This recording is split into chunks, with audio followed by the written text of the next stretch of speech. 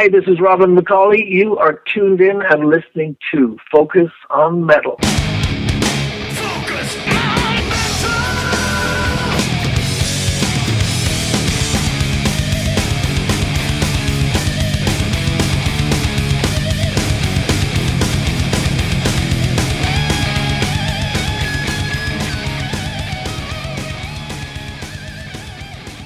Hey, Metalheads, Scott Thompson here, welcoming you to yet another episode of Focus on Metal. We have got a great show in store for you this week as we dive in deep with some discussion with the legendary vocalist Robin McCauley. Of course, Robin has had a long history in metal, most notably working with Michael Schenker, but done lots of other things as well, starting off his career with Grand Prix, but all kinds of stuff, and he's still doing it today. Of course, he's appearing in the Vegas show Raiding the Rock Vault, along with some of our other guests we've had in the past, including Paul Shortino and Doug Aldrich and all kinds of folks. So still staying very, very busy. And of course, he also recently just recorded the song Anytime, and that is available up on iTunes. And as he describes in the talk we had with him, this time he was able to do it the way that he felt it should have been done. So Richie set this one up, and of course, I guess that's a whole Irishman to Irishman connection there.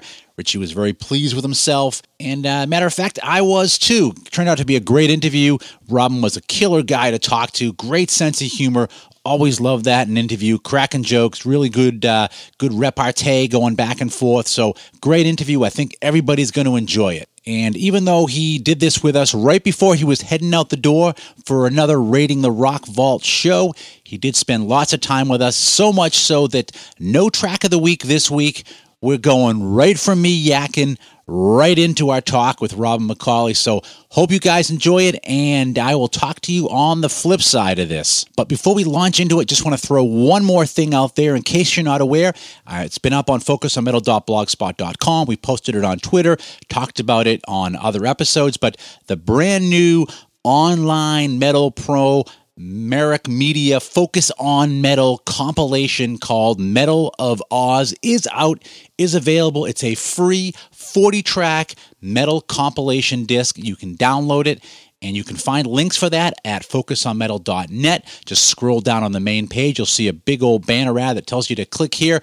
It'll bring you right over to the download. You can also find it on focusonmetal.blogspot.com. And on the right-hand pane, there's a little album cover graphic. Album cover created by the one and only Maxwell Carlisle. Click on that. Same deal. It'll bring you over to the download link. Lots of bands on there. As I said, 40 tracks. And we've got Lords of the Trident on there, and Diamond Lane, Asriel's Bane, Van Lade.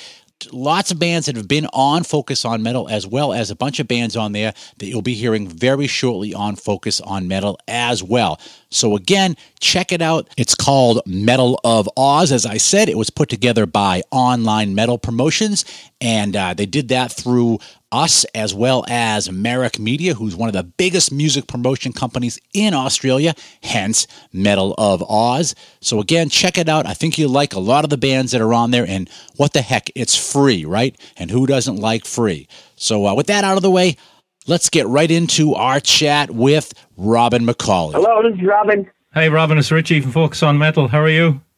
How are you, sir? I'm good. On time. What a guy. Right on time, huh? Yeah. Oh, well, I'm Irish. We're always on time. Yeah. What part of Ireland? I'm from Waterford. Oh, my God. Yeah. Not too far away from where you're from. Not too far at all. So where are you now? We're in Lowell, just outside of Boston. I'm here with my co-host, Scott. Hey, Robin. Wow. Definitely not Hello, Irish Scott. here. You're in Boston and you're not Irish. How did that happen? Yeah. You must have been on the wrong. You're on the wrong boat. Yeah. Yep. It was a way earlier one. So yeah. Oh, I see. How are you guys? We're great. I think if you're an Irish sports fan, today is a good day, Robin. I don't know whether you heard, but Ireland. I didn't hear what did they win today? They won. Yeah, they qualified. Happy days. Yeah, a lot of hangovers in Ireland tomorrow. Oh, you know it. Shame about the rugby, though, huh? Ah, well, that's the way it goes. New Zealand are too good. I guess. Yeah. Oh, next time. Yeah, next time. So would we just go into it? Yes, go straight to it. Yeah, sure. Do whatever you want. All righty. So I got a two-part question to start, Robin. Right. Why did you decide to do Any Time Now? And what made you pick that song in the first place to redo? Simply because working here in Vegas at Radio the Rock Vault, so many people night after night would say, "Hey, how come you don't do Any Time in the set? How come you don't do I Can't Find Any Time on iTunes?" And coincidentally, October was the anniversary of us actually releasing Anytime from the Save Yourself, Macaulay Schenker, MSG CD. Yep. And I had been contemplating for a while now if we shouldn't resurrect it, make it available on iTunes finally. So I'd been talking to Steve Mann, who I co-wrote the song with, and initially I had the idea that maybe we should approach it in a different fashion, make it a little bit more eclectic, maybe different instrumentation. So we kind of sat on it for a couple of weeks, and Steve lives in Hanover in Germany.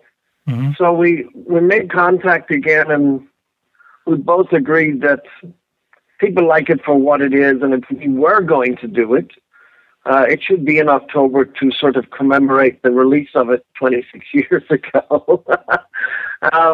And that maybe we shouldn't change it too much, but maybe update it a little bit. There was a bunch of stuff, guitar licks, different melodies on it that I always wanted in the original that we never got to for whatever reason. You know, it came out like it did.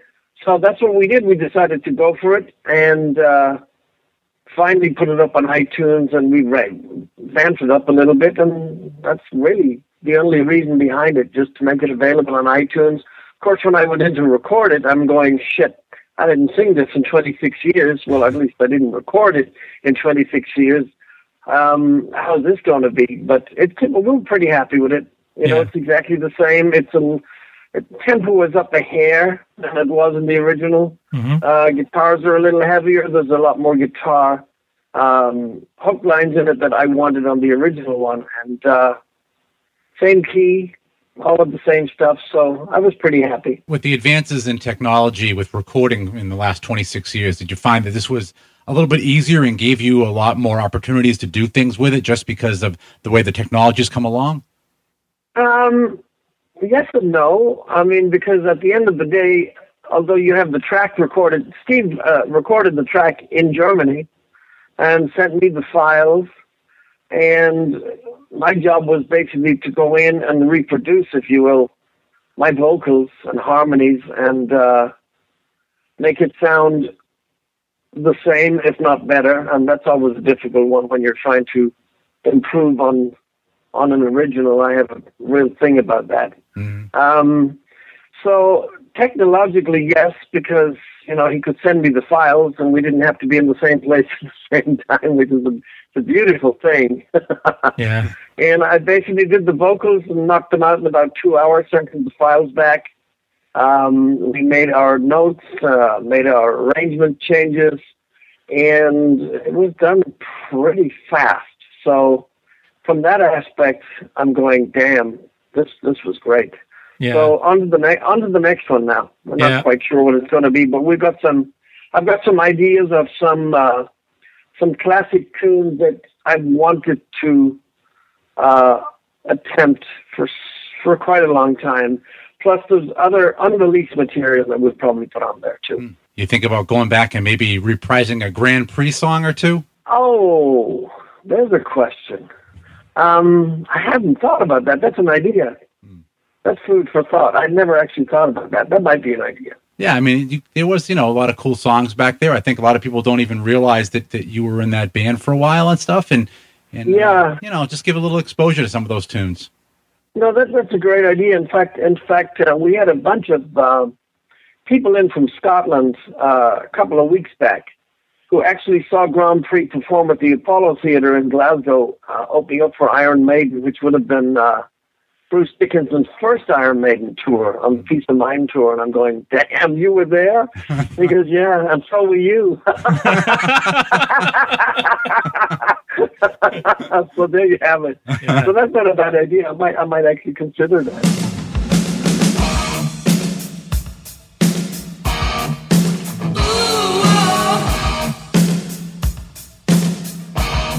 Now listen to me, 9 o'clock on a Monday morning, got ringing in your ears.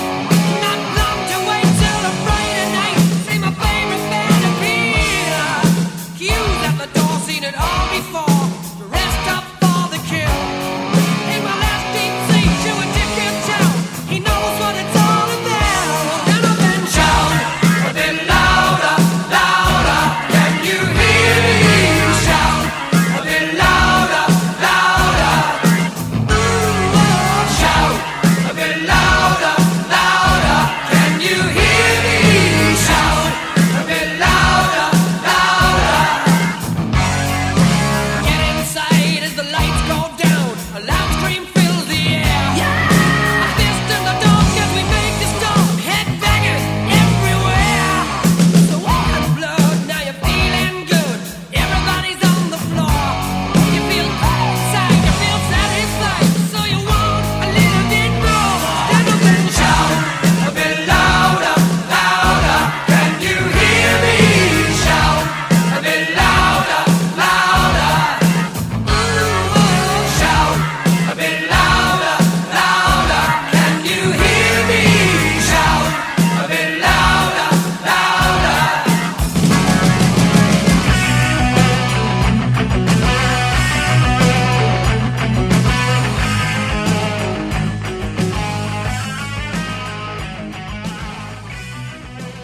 So, Robin, do you know if has Michael heard your remake yet? Does he know it's even out there? I have no idea. I know that Michael is pretty busy with his Temple of Rock. I think they're down maybe in Spain as we speak. I'm not sure. Mm-hmm. He hasn't commented on it yet. You know, it's not a song that outside of our time together that he ever played in the set. I think he always viewed that kind of that genre as music for housewives. So it wasn't something that he would jump to start playing. Although, having said that, that whole period was probably the only time he ever got MTV or VH1 exposure, or even daytime radio listening. So Yeah. Can we talk a little bit about what you're doing now with the Raiding the Rock Vault? How did you get into that, and were you actually living in Vegas when that show started? No, actually, I had. Speaking of Michael Schenker, I had just completed a 12-week tour with Michael here in the States, Canada, and Alaska. And about a week after I came off the road with him, I got a phone call from John Payne, who was Asia's bass player, the John Payne version of Asia.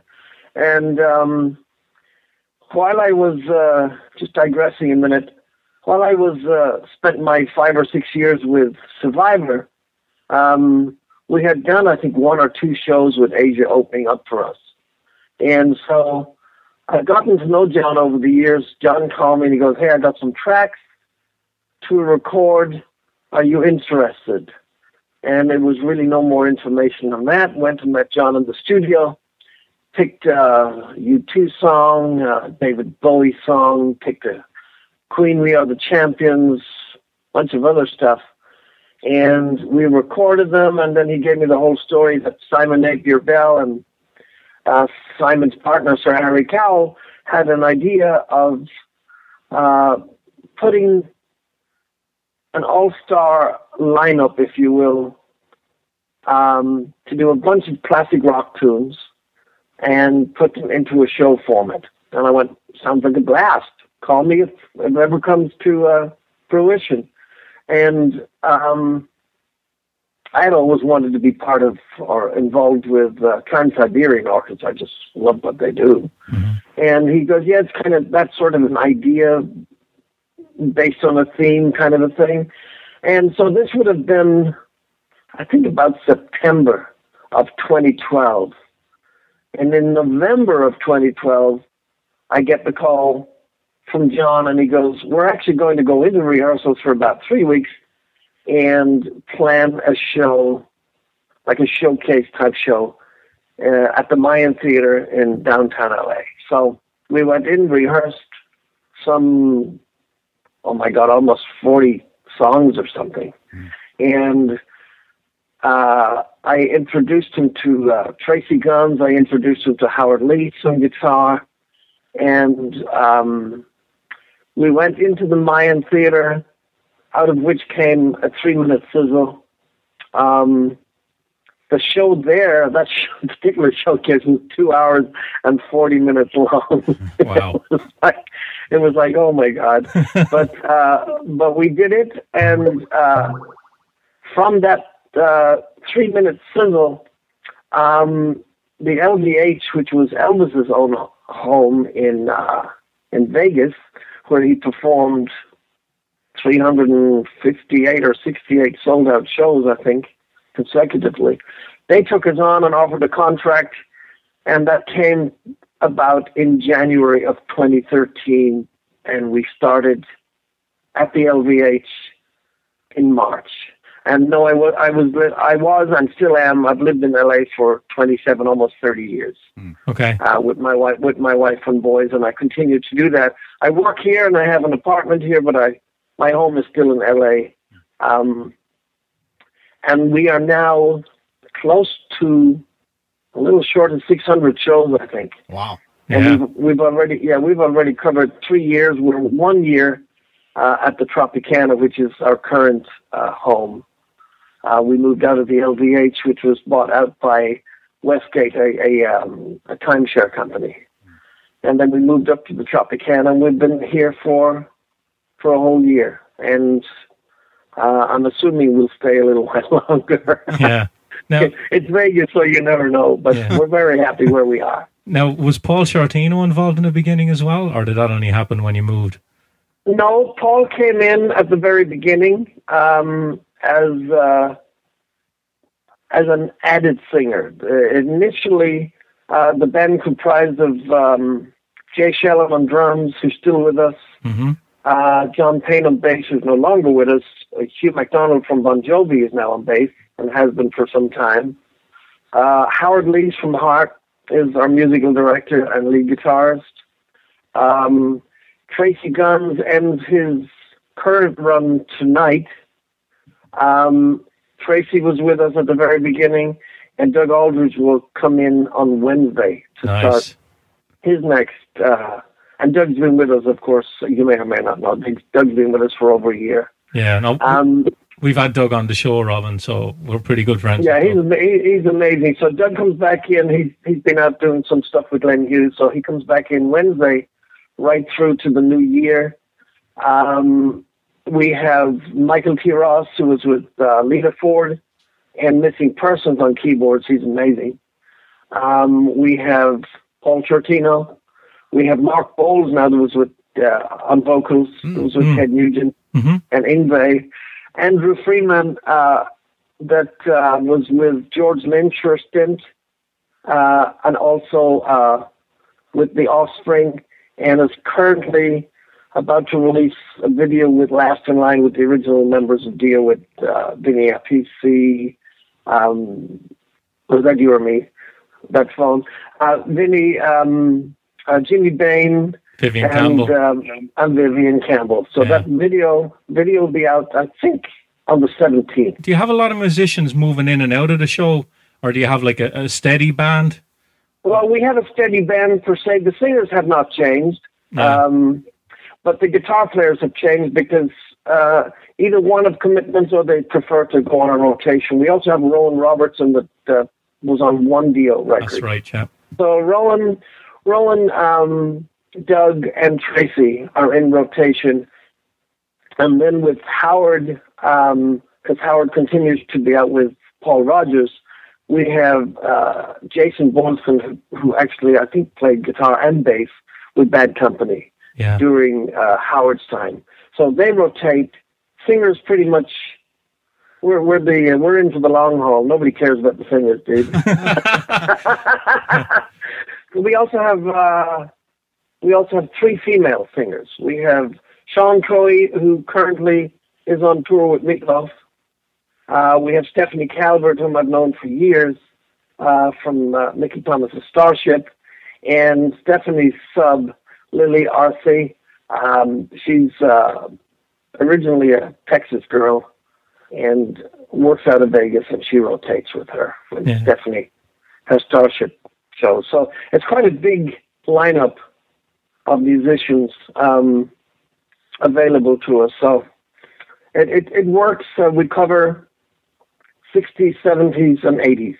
Okay. In the show, and then we have 1 actor and 2 girl dancers who also act, and they come in and out between the scenes with little vignettes and storylines and actual backdrop pictures from the actual times, from Woodstock through to Zeppelin, Beatles, all of that stuff. Yeah. Now, Robin, in the beginning, did you get a lot of people going to the show thinking it was going to be like Rock of Ages? We had almost everybody thinking it was Rock of Ages. In actual fact, it's true. In actual fact, a lot of people thought they were coming to Rock of Ages and then went to see Rock of Ages only to find out it's a completely different type of show. Rock of Ages is more of a musical / love story, more concentrated around 2 people, and the band is more of a secondary role. They sort of phase in and out.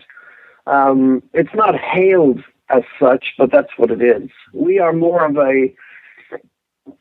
a concert embedded in a show, and the show being the storyline that sort of segues you through the 60s, 70s, 80s, tells you the story. It's more of the history of classic rock, and we cover with medleys, etc. We must cover close to about 40 songs in the show.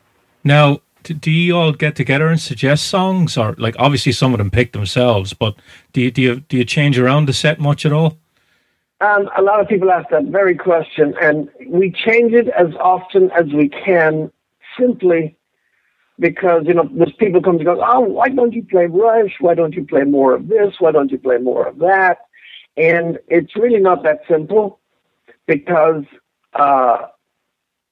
there's a sequence of lights involved and lasers, and for any one song to be changed is a major deal. So when we do change, and we have changed it up quite a bit since we started, but when we change one element, there's a bunch of other elements have to change with it, and that's a lot of downtime, because everything has to be queued up, and it's not like you can walk out and go, let's do this tonight, because it would look like a shambles. It would be all over the place, because there'd be a spot up your butt that's not supposed to be there.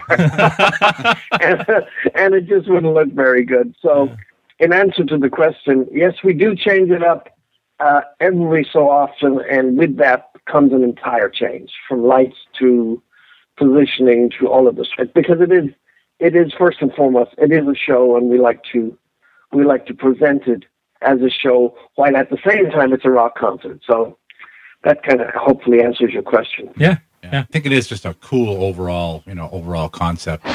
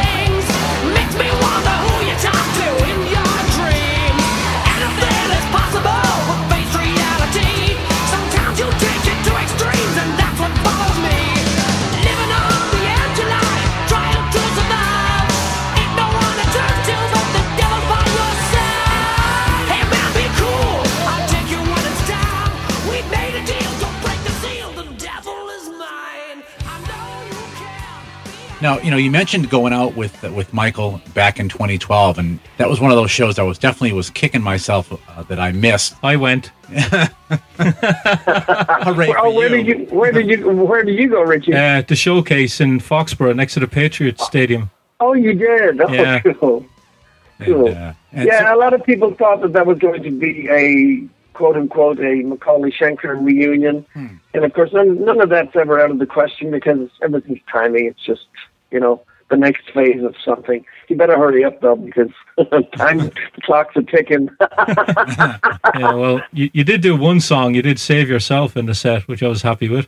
I know, he covered, or at least he did, or we did, we covered a lot of UFO stuff, and I can say right out the gate, there were a huge amount of people that were pissed off, really, they came because they saw me and him together, and they were expecting more songs from what we had done during our period.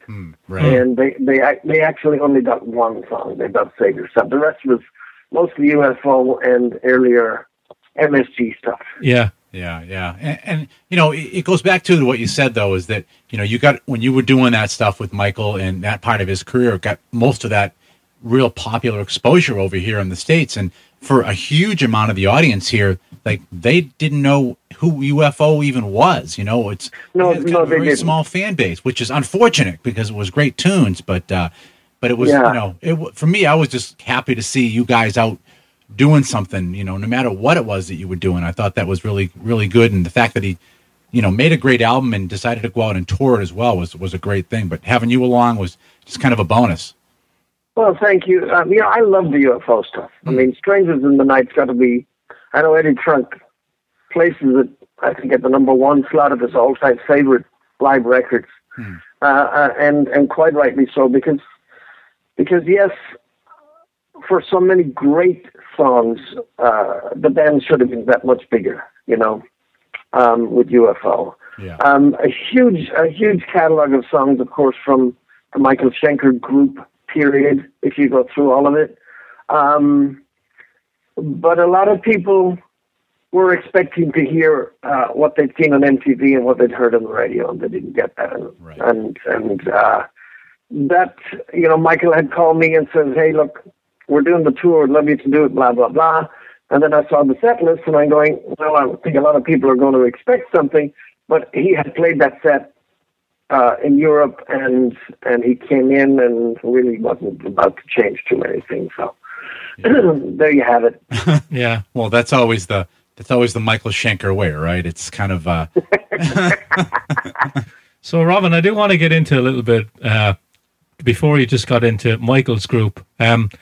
Who hit you up to audition for the band? Can you remember? Oh my God! I was actually we were playing in London. We were doing a warm-up show, and we were about to go out. I think with Sammy Hagar, Grand Prix, that is. Mm-hmm. And Sammy was in doing the Standing Hampton tour, and we were doing a warm-up show in London, and Michael came into the show. Cozy Powell, God rest his soul, came to the show. Chris Glenn, who was always Michael's bass player, but also from the Alex Harvey band. And then Andy Nye on keys. So they came into the show. I had a call from Cozy's people the next morning that Michael was rehearsing and would really like me to come to the rehearsals. And I said, well, that's really cool, but I'm going on tour tomorrow. So I got a huge amount of bad press thinking, and this is quote unquote, who the hell is this Irish guy think he is refusing to join Michael Schenker? And I said, well, whatever. So it was all of about 4 years later that I found myself with the since dearly departed Filthy Animal Taylor, who just passed away a couple of days ago. Yeah. Filthy had left Motorhead together with Brian Robertson.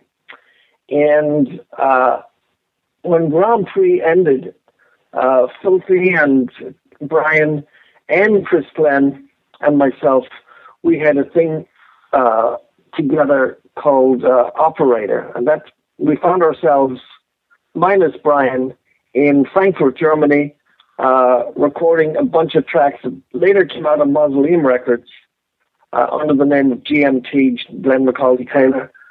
And long story endless, as a result of some of those tracks, a producer in Frankfurt named Frank Farian, who was responsible for all of the Milli Vanilli stuff, he contacted me and he said, I think it's a very good idea. You come to the studio. So I ended up in the studio, and he presented Stairway to Heaven to me. And I went, you got to be crazy. You can't do this, And he goes, yeah, I know, but we'll do it anyway. And Bobby Kimball will also be singing on the record with you. And I go, well, this is different. And we recorded, and I'll get to the point in a second with Michael. We recorded Stairway to Heaven in 85, and I think it hit number 5 or number 8 on the British Top 10. And it sold over 2 million singles.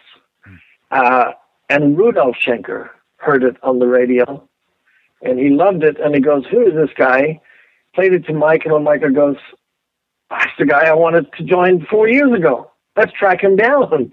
So I was actually in England doing some promo on Stairway to Heaven, and they tracked me down, and I said, no, guys, come on. We've been through this already.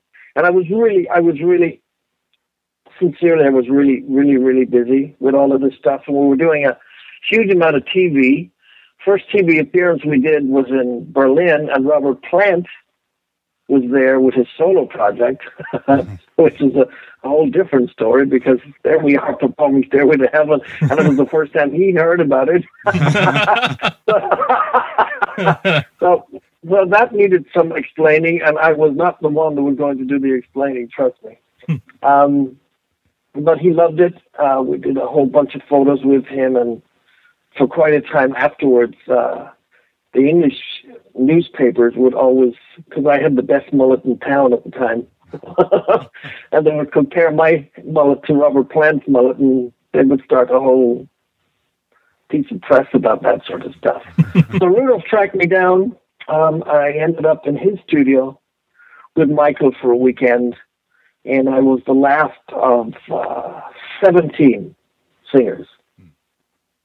So Klaus Meine and Rudolf Schenker and the management company and Michael approached me and said, so look, we'd love you to do this. And I had recorded a bunch of older MSG tunes just as part of the audition, if you will. Mm. And then he had a couple of new ideas that he threw at me and expected me to work on. And because of my, bullheaded Irishness, I went, okay, German. So we did it, and they actually made it. One of them made it to No Time for Losers. Actually made it to the Perfect Timing album. Yeah, and I did that. I wrote that like in my hotel room in about 20 minutes. Yeah, I came back to the studio and threw a rough vocal down, and they went, really? So that's how I got to be with Michael, and we spent a couple of months writing in Hanover. And our goal was to somehow try and write a song a day. So we came up with 8 songs in a very short time, went to Rudolph's studio, recorded them, demoed it, and got picked up with EMI very soon afterwards. So yeah, things went pretty good. Yeah. Now, Robin, did Michael know that you wrote? Yes, because we shared the same label. Okay. With Michael Schenker Group and Grand Prix, we were all on Chrysalis Records, so we had known each other and would bump into each other and all of that sort of stuff. And he liked Grand Prix, and so he was watching. I guess he'd been watching from the sidelines, unbeknownst to me. So yeah. Now, whose suggestion was it to go from the Michael Schenker Group to the Macaulay Schenker Group? Well, I can tell you it was not mine. I loved, and I told him this, I made it very clear, I loved the MSG logo. I still do. I think it's great. Just graphically, I just loved how it sat on the shirt. It's right there center. Whether you got a jacket on or what, it's an unmistakable logo. And I said, people know you as the Michael Schenker Group. And his whole take was, yes, I know, but I've always had to deal with things and take the full load of responsibility myself, and I'm kind of burned out on it. I'd like somebody else to share that. And I went, well, you can still have that. You don't have to change the name. And he goes, no, it's more of an interest to you if I change the name. And I said, well, good luck with that one. And I really left it at that. I was living in London at the time, and he called me and he goes, perfect. Phil Mogg's name started with an M. And I went, you're good at English. And he says, Michael Schenker, there's another M. And Macaulay, there's another M. And I went, you'll get to the point eventually. And he goes, Macaulay Schenker Group. And that way we can keep the logo. You get your name in. I'm happy. What do you think? And I said, I think it'll be an absolute nightmare. It's a mouth. And I did. I remember. I said, it's a mouthful. I think people will be really confused. And I was right. Yeah. People were extremely confused. I mean, when we first released Perfect Timing, especially here in the States on Capitol Records, oh my God, they had a Michael Schenker Group bin, they had a Macaulay Schenker Group bin, you could find it in the UFO bin, you could find it in the Scorpions bin. They were making up I swear, you'd walk into Tower Records, they had all of these. There were like lines of traffic with arrows pointing to each bin. It's like a map of directions to the correct bin. It's a shame we didn't have MapQuest at the time. You turn on your GPS when you go into the shop. Download your app to the Macaulay Schenker Group bin. Can we find the latest Michael album? There's an app for that. Yeah. I know. Yeah. And it did cause a lot of problems. I think we suffered sales-wise because of it, because people were just confused. Yeah. Thank God for MTV and VH1, but the record company really did have to work overtime to get on top of that one. Yeah. But so it is. Yeah, Robin, I want to ask you about. We've had James Christian on the show from House of Lords, and of course he did a self-titled debut with Andy Johns. Now, you recorded Perfect Timing with Andy Johns. What are your memories of recording the vocals with him? Oh, my God. Andy was quite a character. All 6 foot, whatever it was, of him. I remember when he first came into Hanover to meet with us, Michael and I really liked his production, especially the snare drum, on the Cinderella record that he had just completed. Night First Songs. Cinderella record. Yeah, Night Songs. And and we loved it. So excuse me. So we had contacted through the manager. We contacted Andy. Andy came in from LA, sat with us. We discussed it. We went into rehearsals, and his character and Michael's was. It's a story in itself, because he goes, hey, man, he'd go, I heard you were a big drinker. And so they would get, we were trying to keep Michael on the straight and narrow at this point so we could get the job done. And of course, Andy had different plans, and we ended up we actually drove from, if you're not familiar geographically, it's quite a way from Hanover in the north of Germany up to Denmark. And we drove up to Denmark, and it was quite a journey on the way. And we got into the studio, Puck Studios in Denmark, to start tracking. And Andy was big on Lou Graham's first solo record. Ready or Not. Yes, and so he was it was on cassette. And Midnight Blue was, of course, his big fat fave. So we get into the studios at about 1 a.m. in the morning. And he immediately goes into the room, sticks the cassette in, and he played it to breaking point that he blew all the tweeters. He blew all the tweeters in the studio. So we were down for 3 days. We just got there, and now we're down for 3 days. And it was snowing. George Michaels was actually in the A studio next door recording his Space album. And working with Andy, I mean, you could really, I'm sure you've heard stories, but he was quite a character, and his personality against Michael's wasn't exactly the best at the best of times. And that would roll with the punches, literally, on a day-to-day basis. And we were looking to get anything done, and we ended up coming to L.A. and we mixed the record here. And of course, now he's gone off to the happy hunting ground. God rest his soul. Yeah. But quite a character. An amazing drum sound. I'll tell you how I got the snare drum sound, because when we started, I'm going, where's the drum sound that we heard on Cinderella? So he ordered several bags of sand to the studio, and he filled up a sandbox, and he brought in an old Western Smith & Wesson Colt 45 into the studio, and he set up a couple of overhead mics and took an old snare drum and set it up as a target and would record the gunshot and trigger it with the snare drum. and it's perfect because you get perfect gate on it, and it's just, and he would trigger it, and every time you get the snare drum on perfect timing, you hear a Colt 45 or whatever it was. Wow. Yeah. And that's how he got it. And there's this, I don't think it's a secret. I think you can get the sample now, I think, and have been able to. And that's how he did it. And I fired off quite a few rounds in the studio, and thinking like it was a security issue, needless to say. Yeah. You couldn't do it now. Oh, I'm no. sure. You could not do it now, but oh, those beautiful 80s. Yeah.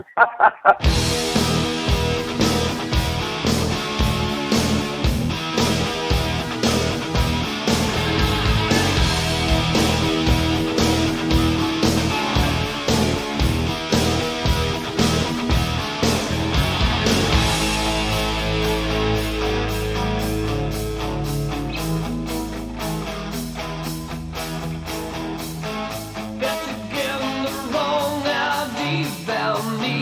Bet you're thinking there's more than the eye can see.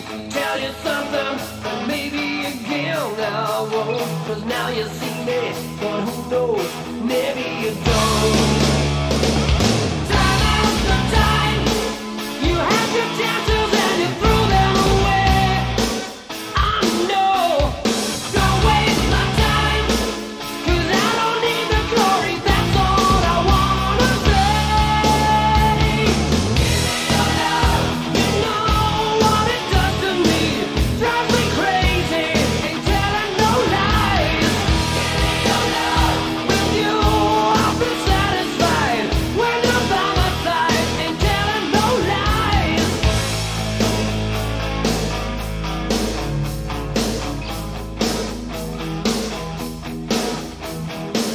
It's on the line, can't think about nothing else. Suits me fine, 'cause I know we're two of a kind. Trust myself, it's something I just can't do. So how the hell, girl, am I gonna trust you? Night after night, two crazy people getting high on their love. Crazy love, don't stop me now.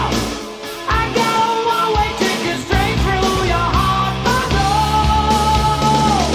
Give me your love, you know what it does to me. Drive me crazy, ain't telling no lies. Give me your love, with you I'll be satisfied. Was that the tour you went out with Whitesnake on? For That was promoting? yes. So that was Yeah. they were on the '87 album. So you were doing arenas at that stage. Yes, we were. We did, I think, 2 or 3 nights at Wembley Wow. with Whitesnake, and that was with Vivian, Adrian Vandenberg, Rudy Sarzo, and Tommy Aldrich. Wow. Nice. And I remember that Michael had come to me in London, and he said, we need to do something about hair. And I said, you need to do something about hair. I have plenty of hair.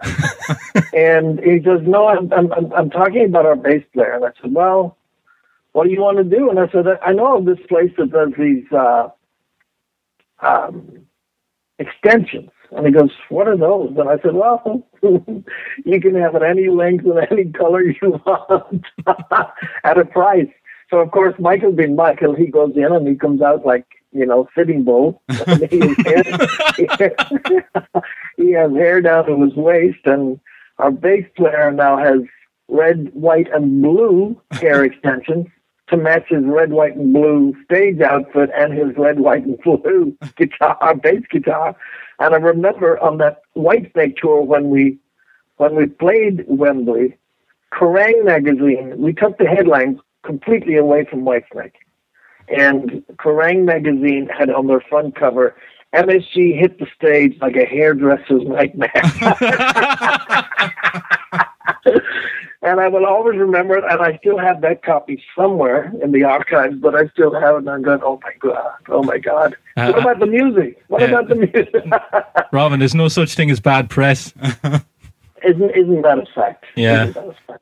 But they're great times. Those are great. Yeah. I want to ask you a question about the third record you did with Michael. Now, you ended up with James Kotak and Jeff Pilson on that. How did you end up with those two as the rhythm section? I'm sorry? How did you end up with those two as the rhythm section on that record? I had gotten to know James and Jeff. We used to hang when we were not out on the road. We'd hang at a place called the Spice Club in Hollywood every Thursday night, and you'd have the late and great Sam Kinison would come in. You might have Bon Jovi come in. We had Bruce Springsteen come in. We even had Tom Jones and Billy Idol on the same stage one night. And Tom stole the show with the best suntan in the house. And it was just a muso hang, and we jam and all that sort of stuff. And I loved Kingdom Comes record. I thought it was a powerhouse record, irrespective of whether it was, people were saying it was a copy of Zeppelin. It was just so well done. I loved James' powerhouse drumming. I thought he was just awesome. And Jeff, I had known from the Dokken days, and we would always hang and chat. And Michael and I had decided that we might go for a different rhythm section on the last record. And I said, I think I just have the right guys. And he was blown away when he goes, how do you get these guys? I went, you need to hang in the right places. So we got James and Jeff in, and they've been the best, great friends ever since. In fact, Jeff was witness at our wedding. Oh. Yeah, so Jeff's a very, very dear friend. Yeah. And James I just saw recently because Scorpions came through.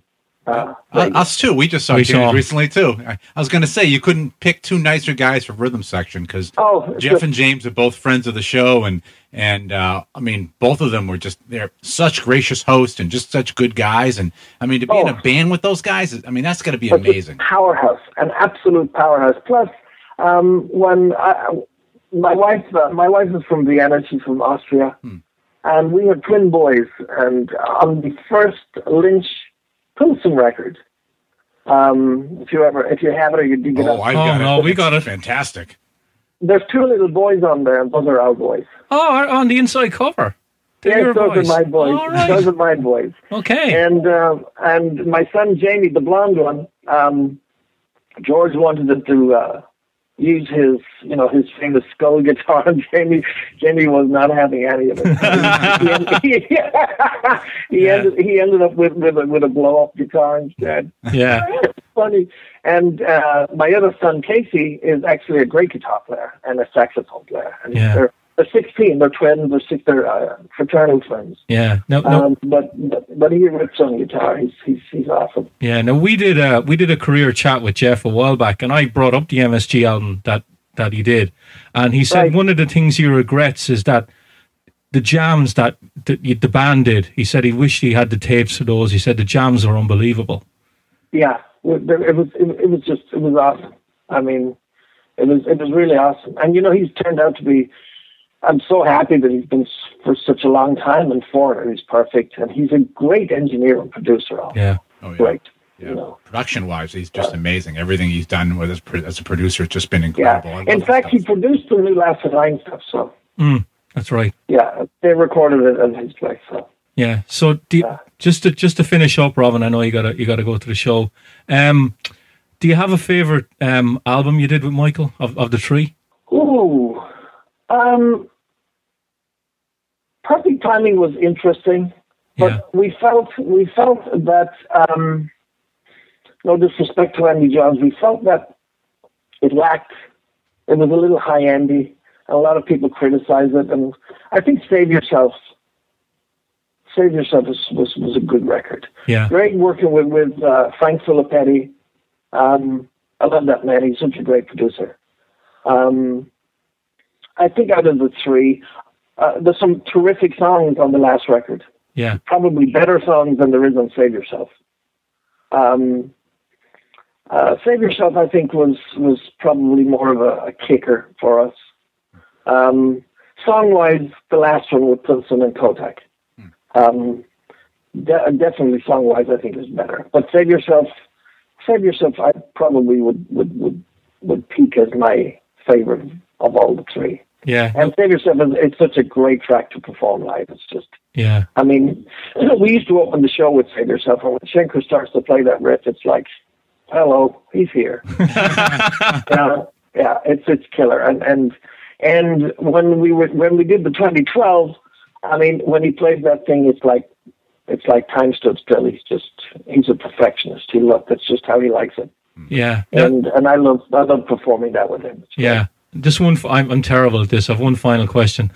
The Unplugged album, the Unplugged record, Robin. On the inside of that, why was the album delayed? Because it said on the notes that you were really pissed off because the album got delayed. Oh Lord, there's a question that I can't even remember why. No, it's true. It's true. I don't know why, actually. I don't even remember those liner notes. Yeah, it said you got a lot of downtime. Michael went and did Contraband, and you went out and did an acoustic tour. That is right. That is right. Thanks for reminding me. Yes, Michael did do Contraband. And there was also some talk of, I think at the time, a reunion with UFO, which at the time did not materialize. But it took time out of the project to go forward. The Unplugged, when it did finally kick in, lasted over 9 months between here and Europe. And by far one of the best times we ever had, because it was a great way to strip. And I think it's a great record. What you hear is exactly what we did live.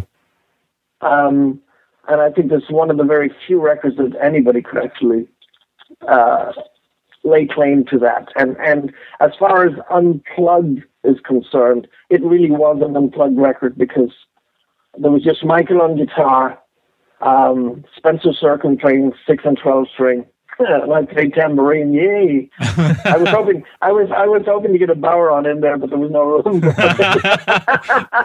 You don't play bagpipes, Robin, no? No, I know. and all other. Actually, I prefer uilleann pipes over the bagpipes. All right. That's such a hell of an instrument. Yeah. But most other Unplugged records, especially when you saw them on MTV, came in with a plethora of musicians. And they came in with percussion, and they came in with the whole 9 yards, and I go, well, it's Unplugged, kinda. And I think just for what we did, it's huge. It's huge. Yeah, it's great. And I loved every minute of that little road trip that we had, because it was a great way to strip down those songs and let people hear really how they were written, and the rest was just production, really. Yeah. So that was a great time. Yeah. Did you know after that then that you were finished with Michael? Or was it a surprise when it ended? Oh, it was no surprise. If you were living in LA at the time, you would fully comprehend the fact that Seattle was now on fire with grunge music, and soon to follow with alternative music, all out of that part of the country. And anything that smelled of 80s rock the industry really hoped that you would go away, die, and never, ever, ever come back. And that really was the state of the industry. There was no room for classic rock. It was gone dead, and we could have gone on. There would have been no place for us or anybody else. And I hate to pick their name out of the bag here, but Metallica at the time, they chopped all their hair off. Don't you remember that? Oh, yeah. And they sort of went into this sort of let's blend in, because we kind of looked back then and it's like, yeah, no, you won't. You know? And a lot of bands started to do that, just to change their image to fit in. And they didn't belong. Nobody belonged except Pearl Jam and Soundgarden and all of the above, which to this day are probably the only two really good bands that came out of the entire thing. Yes, Nirvana came out of there. Let's not forget that, you know, and everything that Dave Grohl has done in the meantime. Yeah. But it was not unreminiscent of the punk era. You know, what do we remember? The Sex Pistols. Yeah. Why? Because they took it to the extreme. And that's what I remember punk as being. Yeah. Not all of the other stuff. And there was lots of great punk bands. And I loved that whole thing. I was living in London while all that was going on.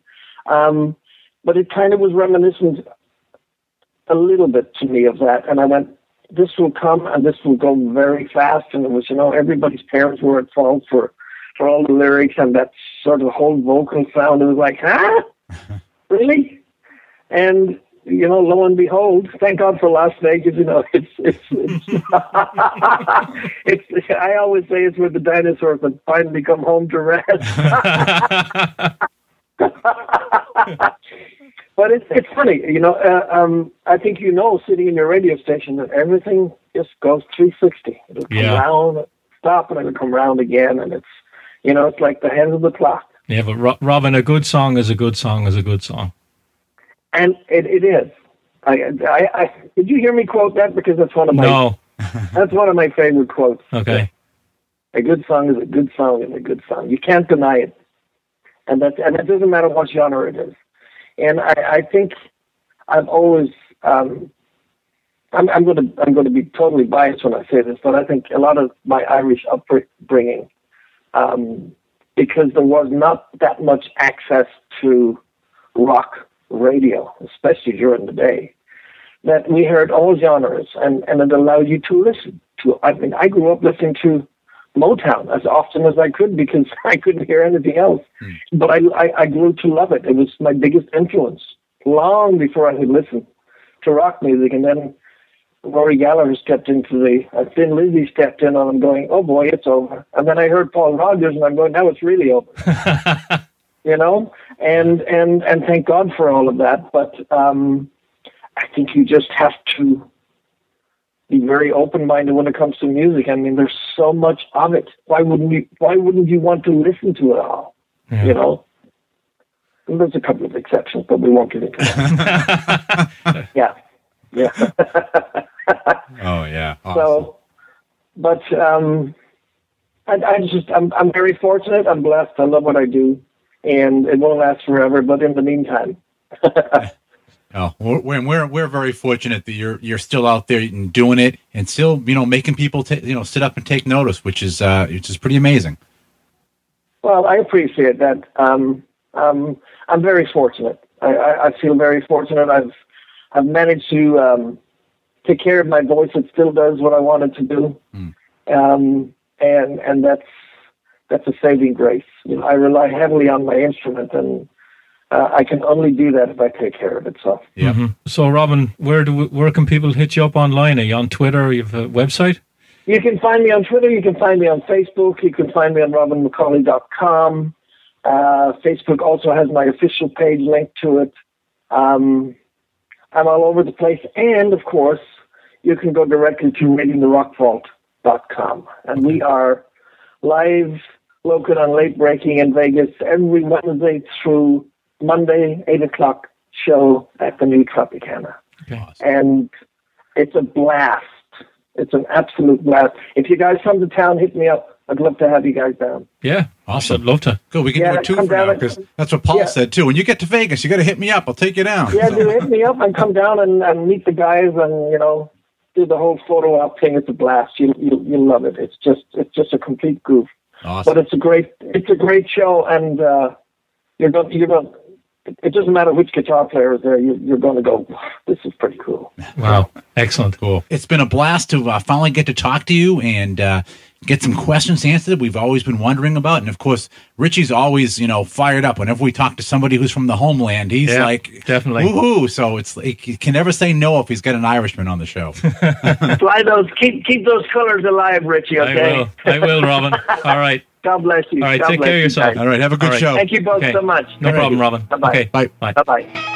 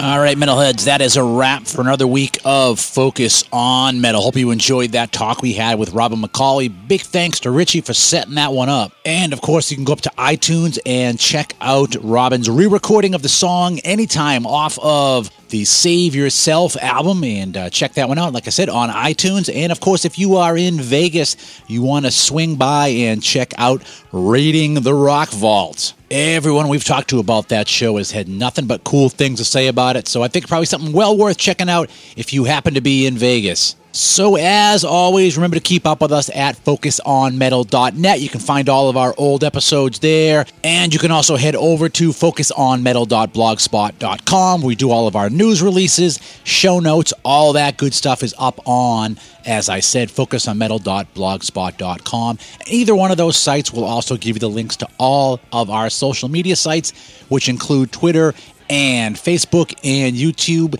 and even our iTunes links. And although I don't say it very often, if you are listening to us on iTunes, do us a favor and take a brief second to leave a comment there. They always will help the show. And last but certainly not least, remember to check out all the rest of the podcast over at blastsyndicate.com. Yes, our podcasting brothers over there continue to churn out great metal and hard rock content. So I urge you guys to check out all of those folks over at blastsyndicate.com and get blasted. So with all of that being said, that's a wrap. So for Richie, myself, and everyone else here at Focus on Metal, have yourselves a good metal week.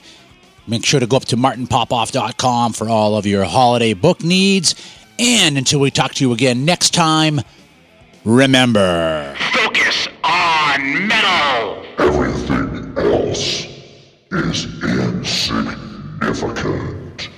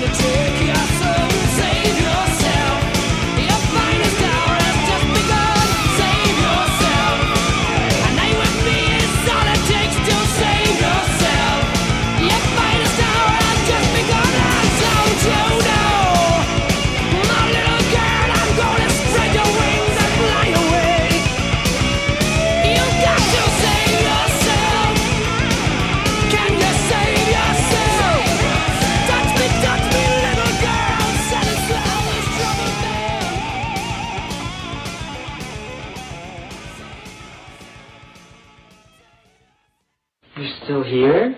It's over. Go home.